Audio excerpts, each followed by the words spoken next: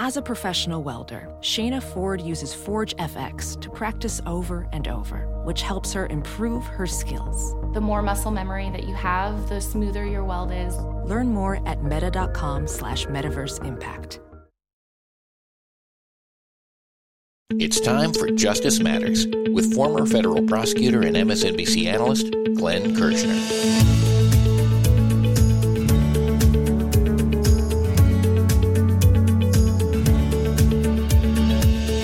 Will Donald Trump or any other high-level officials be brought to accountability for the January 6th insurrection?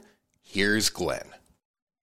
So friends, I was back in federal court in Washington, D.C. today doing some more court watching some of the Proud Boys seditious conspiracy trial, watching what is now the third trial against members of the Oath Keepers for their part in the insurrection. And there were other insurrection cases going on in court. Federal District Court in Washington, D.C. is virtually awash with insurrection cases.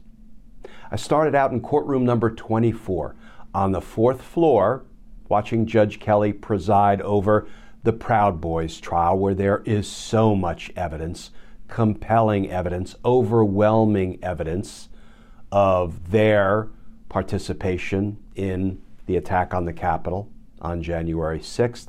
I then walked about maybe 100 feet up the fourth floor corridor to courtroom 10, where Judge Mehta is presiding over the third Oath Keepers trial. Remember, the first trial involved some of the leaders of the Oath Keepers organization, Elmer, Stewart Rhodes, and Kelly Meggs, and some others. They were convicted. Then there was a second batch of Oath Keepers who went to trial and were convicted. Now there's a third batch of Oath Keepers on trial. And elsewhere in the courthouse, there was another insurrectionist who was sentenced today, a guy named Kevin Seafried. Remember that infamous picture of the guy who was, walking around in the halls of Congress with an enormous Confederate flag? Yeah, that was defendant Kevin Seafried. He was sentenced today to 3 years in prison. He is not to be confused with his son, his 24-year-old son that he brought with him to the insurrection, to the attack on the Capitol on January 6th, because apparently insurrection is a family affair for the Seafrieds. His son is serving 2 years in prison for the crimes he committed at the Capitol on January 6th. As I say, the federal courthouse in D.C. is awash with insurrection cases. And it got me to thinking. Now here's the part where I begin to criticize the Department of Justice. And let me say, there are some who send me messages and feedback and post comments, all of which I greatly appreciate. Some who say, you beat up on DOJ too much.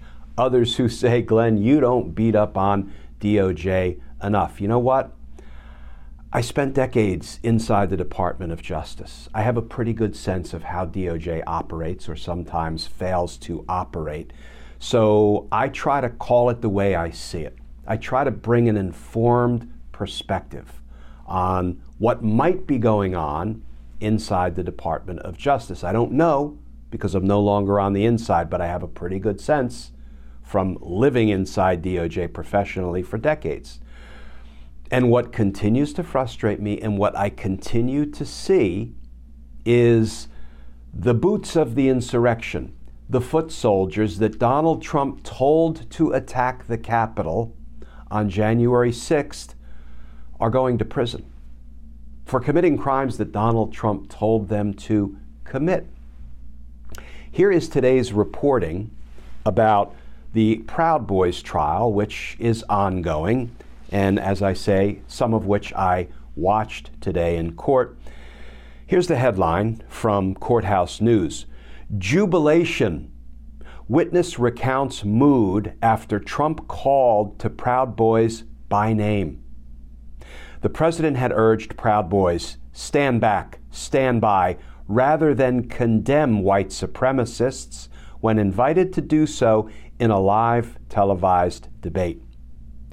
Guys, stand by is the directive Proud Boys leader Enrique Tarrio gave to a group of leaders within the far-right organization moments after then President Donald Trump exhorted the group with those very words during a September 2020 presidential debate. Trump's words, "Proud Boys, stand back and stand by," he had said, came in response to an invitation from the Fox News host moderating the first presidential debate of 2020 to condemn white supremacists. So yes, friends, Donald Trump was asked to condemn white supremacists. He did the exact opposite. He wouldn't condemn them. Instead, he told them to stand by. He told the white supremacists to stand by, inferentially to await my further orders. And the Proud Boys were ecstatic. Their recruiting skyrocketed. Their mission now set by the President of the United States. We are standing by, sir, awaiting your orders. And Donald Trump then gave a further order. He set the date of the attack, of the insurrection, when he tweeted on December 19th, "Come to D.C., will be wild." He set the date for the attack on the Capitol, and then on January 6th, he deployed his forces. He told them, go to the Capitol, fight like hell or you won't have a country anymore. Now, stop the steal. And the Proud Boys responded and obeyed his commands, and the Oath Keepers responded and followed his directives. And the Kevin Seafrieds of the world and his son and hundreds and hundreds and hundreds of others did precisely what Donald Trump told them to do. Donald Trump is legally responsible, criminally responsible for the insurrection, for the attack on the Capitol, but he's not been held accountable. Others, the low-level soldiers, right, the boots of the insurrection, are going to prison. Donald Trump's playing golf and, by the way, running for the presidency again. And here is my overwhelming sense from spending yet additional time in court today watching the boots of the insurrection being tried, and I can all but guarantee they will be convicted, just like everyone who has gone before them. They've all been convicted. Here's my overwhelming sense. We have this thing called precedent. Now, precedent is a term of legal art, and what it means, legally speaking, and most precisely, is when an appellate court decides a case and issues an opinion, that opinion becomes precedent, something that must be followed by other courts and prosecutors and judges in the jurisdiction in which the appellate court decided the case. Precedent. But there's another kind of precedent, and it's at play every day in and out of the Department of Justice. It's what I've always referred to as atmospheric precedent. When the Department of Justice does something or declines to do something in a criminal investigation or in a case, it becomes, in a very real sense, precedent, atmospheric precedent. And right now, the Department of Justice has set a precedent. What precedent has DOJ set? DOJ has set the very real atmospheric precedent that if you are a president of the United States and you lose an election, you can surround yourself with criminal associates and co-conspirators. People like Steve Bannon and Mike Flynn and Roger Stone, Rudy Giuliani and Jenna Ellis and John Eastman and Jeffrey Clark and members of Congress who gave tours to insurrectionists prior to January 6th and who asked for pardons after January 6th because they wanted to get away with the crimes they committed. And your fake electors and so many others, all of you people of privilege and of influence and of power and of wealth, you can try to overthrow our democracy. You can try to unlawfully retain the power of the presidency even though you lost an election. And if you do, you're going to have more than 2 years. You're going to have 2 years and counting to plot your next move. And what is Donald Trump doing with this wonderful 2-year plus period DOJ has given him? He's playing golf, he's holding fundraisers, he's going to dinner parties, and he's running for president. Again, that's a precedent that has been set by the Department of Justice. They are signaling to the next aspiring dictator, right, who might want to replicate what Donald Trump has done. They have sent the message loud and clear that if you do it, you're going to have 2 years plus to plot your next move. That is a dangerous precedent. Friends, there's a reason that we prosecutors try to promptly arrest and indict people. We try to promptly hold folks accountable for the crimes they committed. One, so they can't continue to commit crimes and victimize others. And two, because we want to send a message to others who might be contemplating similar crimes that we're going to come after you promptly. We're going to incapacitate you by indicting you and trying you and imprisoning you in the event of conviction. And that sends a message of deterrence to others.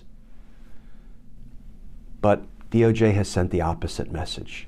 No deterrence, no overt law enforcement activity designed to hold the suits of the insurrection accountable for 2 years and counting. Now, friends, I hope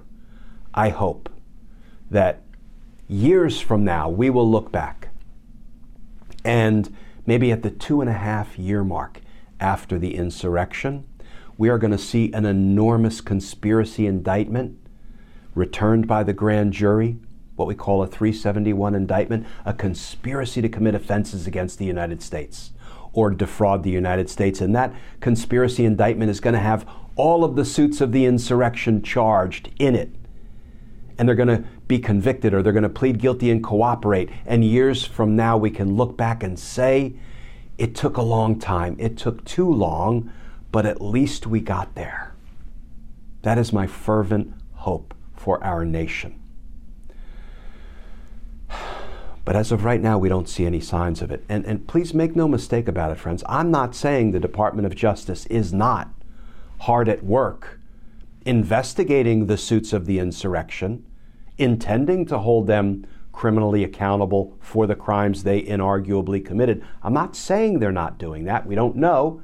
I think we have to assume that they are. But we have seen no outward signs of it. That's troubling because some of these suits should have been locked up. Some of these suits should have been indicted. And we should see the DOJ concretely working its way up the criminal ladder, and we're not seeing it. We're not seeing it. Maybe they're intending to do it in one fell swoop, big old 371 conspiracy. That is my fervent hope.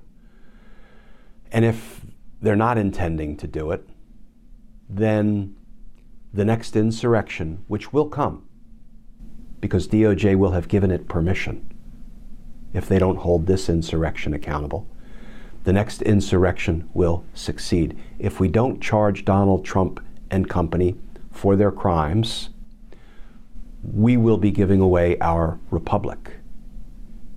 And I, for one, don't want to see that happen. Because justice matters. Coming up next, will Trump be criminally indicted for his classified documents crimes? This is Justice Matters. Hi, Beowulf here with Justice Matters, and I'm here to remind you about one of the best decisions I've made recently, getting Factor meals. Eating is so much easier for me with Factor's delicious, ready-to-eat meals. Every fresh, never-frozen meal is chef-crafted, dietitian-approved, and ready to go in just 2 minutes. You'll have over 35 different options to choose from every week, including Calorie Smart, Protein Plus, and Keto. Factor is flexible for your schedule. Get as much or as little as you need by choosing your meals every week. Plus, you can pause or reschedule your deliveries at any time. Also, there are more than 60 add-ons to help you stay fueled up and feeling good all day long. Factor is the perfect solution if you're looking for fast, premium options with no cooking required. Sign up today and save. I've done the math, and I can tell you Factor is less expensive than takeout, and every meal is dietitian approved, nutritious, and delicious. So what are you waiting for? Get started today and start meeting your meal and nutrition goals. Head over to factormeals.com/Glenn50 and use code Glenn50 to get 50% off. That's code Glenn50 at factormeals.com/Glenn50 to get 50% off. Remember, go to factormeals.com/GLENN50 and use code Glenn50 to get 50% off today. Welding instructor Alex DeClaire knows firsthand how VR training platforms like ForgeFX can help meet the demand for skilled workers. Anywhere you go look, there's going to be a shortage of welders. VR training can help welding students learn the skills they need to begin and advance in their career. The beauty of virtual reality is it simulates that exact muscle memory that they need. Explore more stories like Alex's at meta.com/metaverseimpact.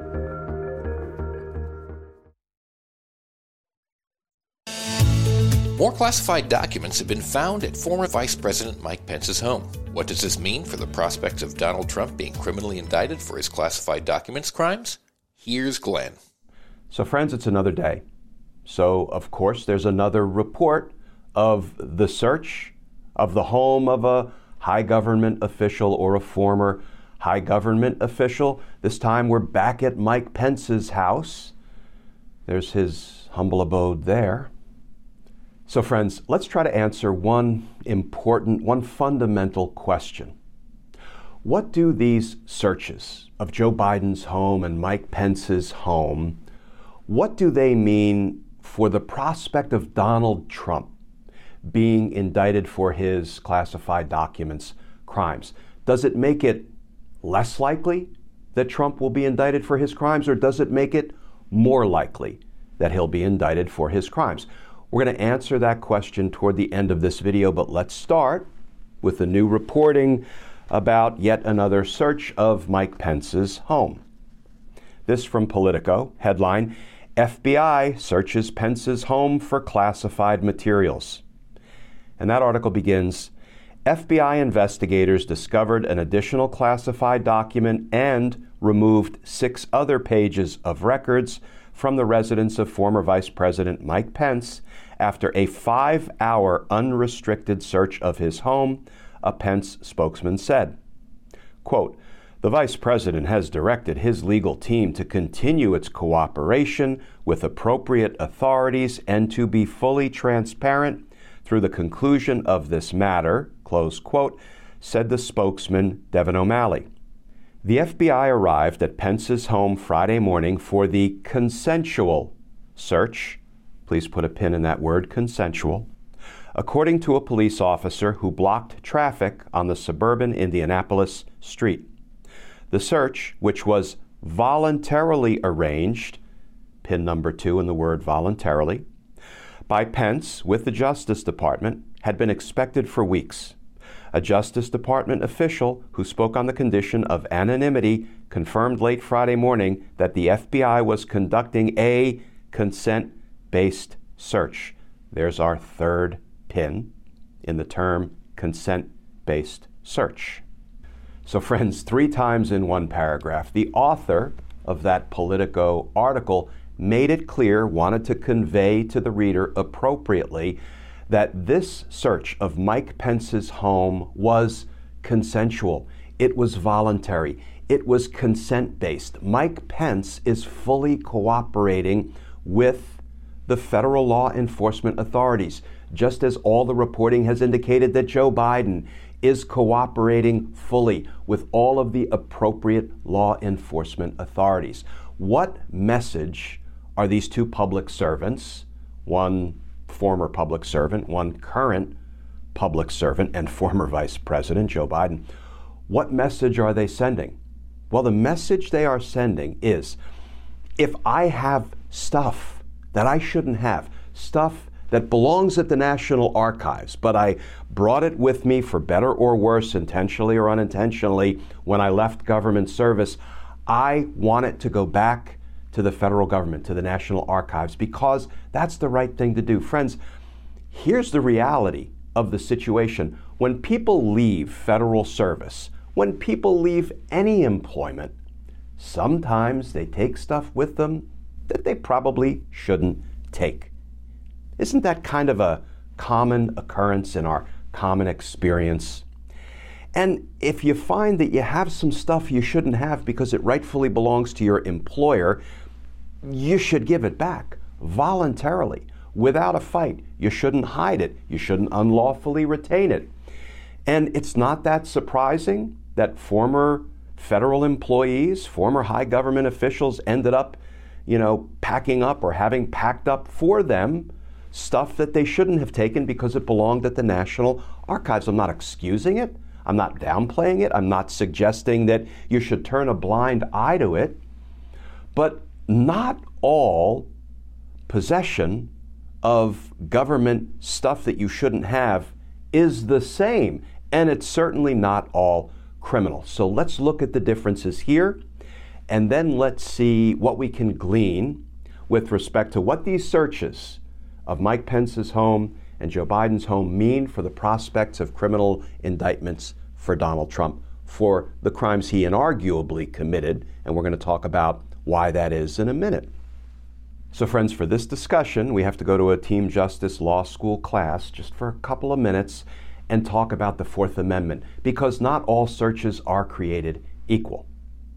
We all have a right against unreasonable searches and seizures, unreasonable searches of our homes, of our stuff. Precisely, the Fourth Amendment says the right of the people to be secure in their persons, houses, papers, and effects against unreasonable searches and seizures shall not be violated. I love that. Shall not be violated. So how is it that the police, the FBI, DOJ, law enforcement authorities get to search our homes? In one of two ways, predominantly. There's a public safety exception and some others, but predominantly, law enforcement gets to search our homes in one of two ways. Either they get consent because we give them consent voluntarily. We often do that when we know we have nothing to hide. Come on in and search, please. There might be some stuff here that I have that I shouldn't have, that got packed up mistakenly, and I want it to go to the rightful owner. I give you consent to come in and do a full sweep, a full search of my property, my stuff. Or the other way law enforcement gets to search our home is if a federal judge or a state judge, local judge, but in this case, if a federal judge reviews evidence that has been developed, that has been amassed during the course of an investigation, and that judge concludes that one or more crimes have been committed, and two, evidence of those crimes is likely to be found in a particular place. Let's not lose sight of the fact that no judge has ever issued a search warrant for Joe Biden's property or for Mike Pence's property. Those were voluntary searches. They were trying to do the right thing. But a judge did conclude that there were not one, not two, but 3 crimes committed inferentially by Donald Trump, and that evidence of those crimes would be found at Mar-a-Lago. And indeed, evidence of those crimes was found at Mar-a-Lago, specifically, among other places, in Donald Trump's desk drawers, in his personal office. And how did the Department of Justice get to the point where they had to go to a federal judge and show the judge evidence that proved, that made out the evidentiary standard of probable cause to believe that crimes had been committed and evidence of crime, those crimes would be at Mar-a-Lago? Well, first of all, the National Archives went to Mar-a-Lago and begged and pleaded with Donald Trump, please give us the documents back that we know you have, and Donald Trump refused to give them all back. And then DOJ officials federal prosecutors and FBI agents went down to Mar-a-Lago and said, return the documents, and Donald Trump wouldn't. And then a federal grand jury investigating documents crimes issued a subpoena, which is a court order directing that those documents be returned specifically to the grand jury now as part of a criminal probe, and Donald Trump refused. So all that was left was for the Department of Justice, the federal prosecutors, the FBI, to go to a federal judge, present the evidence that they had developed during the investigation showing that Donald Trump committed crimes, and that evidence of those crimes was likely to be found in a particular place, that being Mar-a-Lago, and the judge agreed there was probable cause and issued a search warrant. And when that search warrant was executed, in other words, when the FBI agents searched Mar-a-Lago, they found evidence of Donald Trump's crimes. That brings us to the question, does the search of Mike Pence's home that we just learned about, does the search of Joe Biden's home that we have known about now for some time, and does the fact that some documents were found during those voluntary consensual searches, does that impact the likelihood that Donald Trump will or will not be prosecuted for his crimes? Because he committed crimes. That can be argued a number of ways.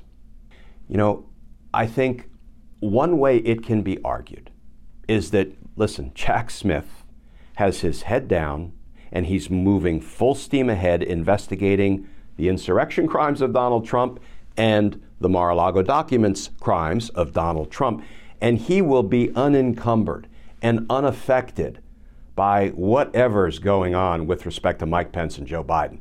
Those cases, those instances, those circumstances have nothing to do with whether or not Donald Trump should be indicted for his crimes. That's one view.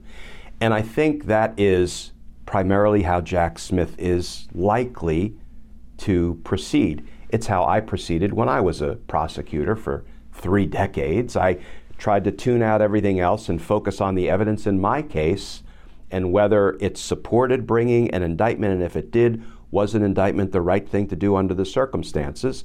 Now let me back up and say we do have to be consistent as prosecutors as best we can, right? We need to make sure we treat similarly situated people and cases similarly, but generally, we remain focused on the evidence in the case we're investigating, and we tune everything else out. Here's another view of the impact that these searches might have on Donald Trump's crimes and whether they'll be prosecuted or not. If we didn't know anything about Mike Pence or Joe Biden having documents they shouldn't have, if we didn't know anything about these consensual searches of their homes, we might just look at the Donald Trump circumstance in isolation and say, well, what was Donald Trump to do? I mean, maybe he thought that these documents were his, and, maybe he shouldn't be criminally charged for this. Here's the thing. We have concrete answers to questions like, what should Donald Trump have done? We know what Donald Trump should have done because it's what Joe Biden and Mike Pence did. When it was determined that they had some documents that they brought with them from their government service that they shouldn't have, that should go back to the National Archives, they did what good public servants and former public servants do. They said, we need to return these, and we're inviting you in to look at everything just to make sure we don't have anything else we shouldn't have. So I actually think we can answer the question, what was Donald Trump to do? Well, how about what Joe Biden and Mike Pence did? Voluntarily give everything back and invite the Department of Justice in to double check to make sure everything has been given back. That, quite frankly, is a pretty strong indication that neither Joe Biden nor Mike Pence had any criminal intent. Indeed, they probably didn't necessarily even engage in a criminal act. But of course, you need a criminal act and criminal intent to successfully prosecute someone. And everything that Biden and Pence have done suggests they had no criminal intent. And that's probably because they didn't commit a criminal act. Donald Trump committed a criminal act, and he reinforced his criminal intent at every move. So I will land on an answer to the question that I posed at the beginning of this video. What are the odds now? Have they increased or decreased that Donald Trump will be prosecuted? I think they've ticked up a little. Maybe not much, but I think they've ticked up a little. You know why? Because justice matters. Friends, thank you for sticking with me through that long, rambling, at times ugly explanation.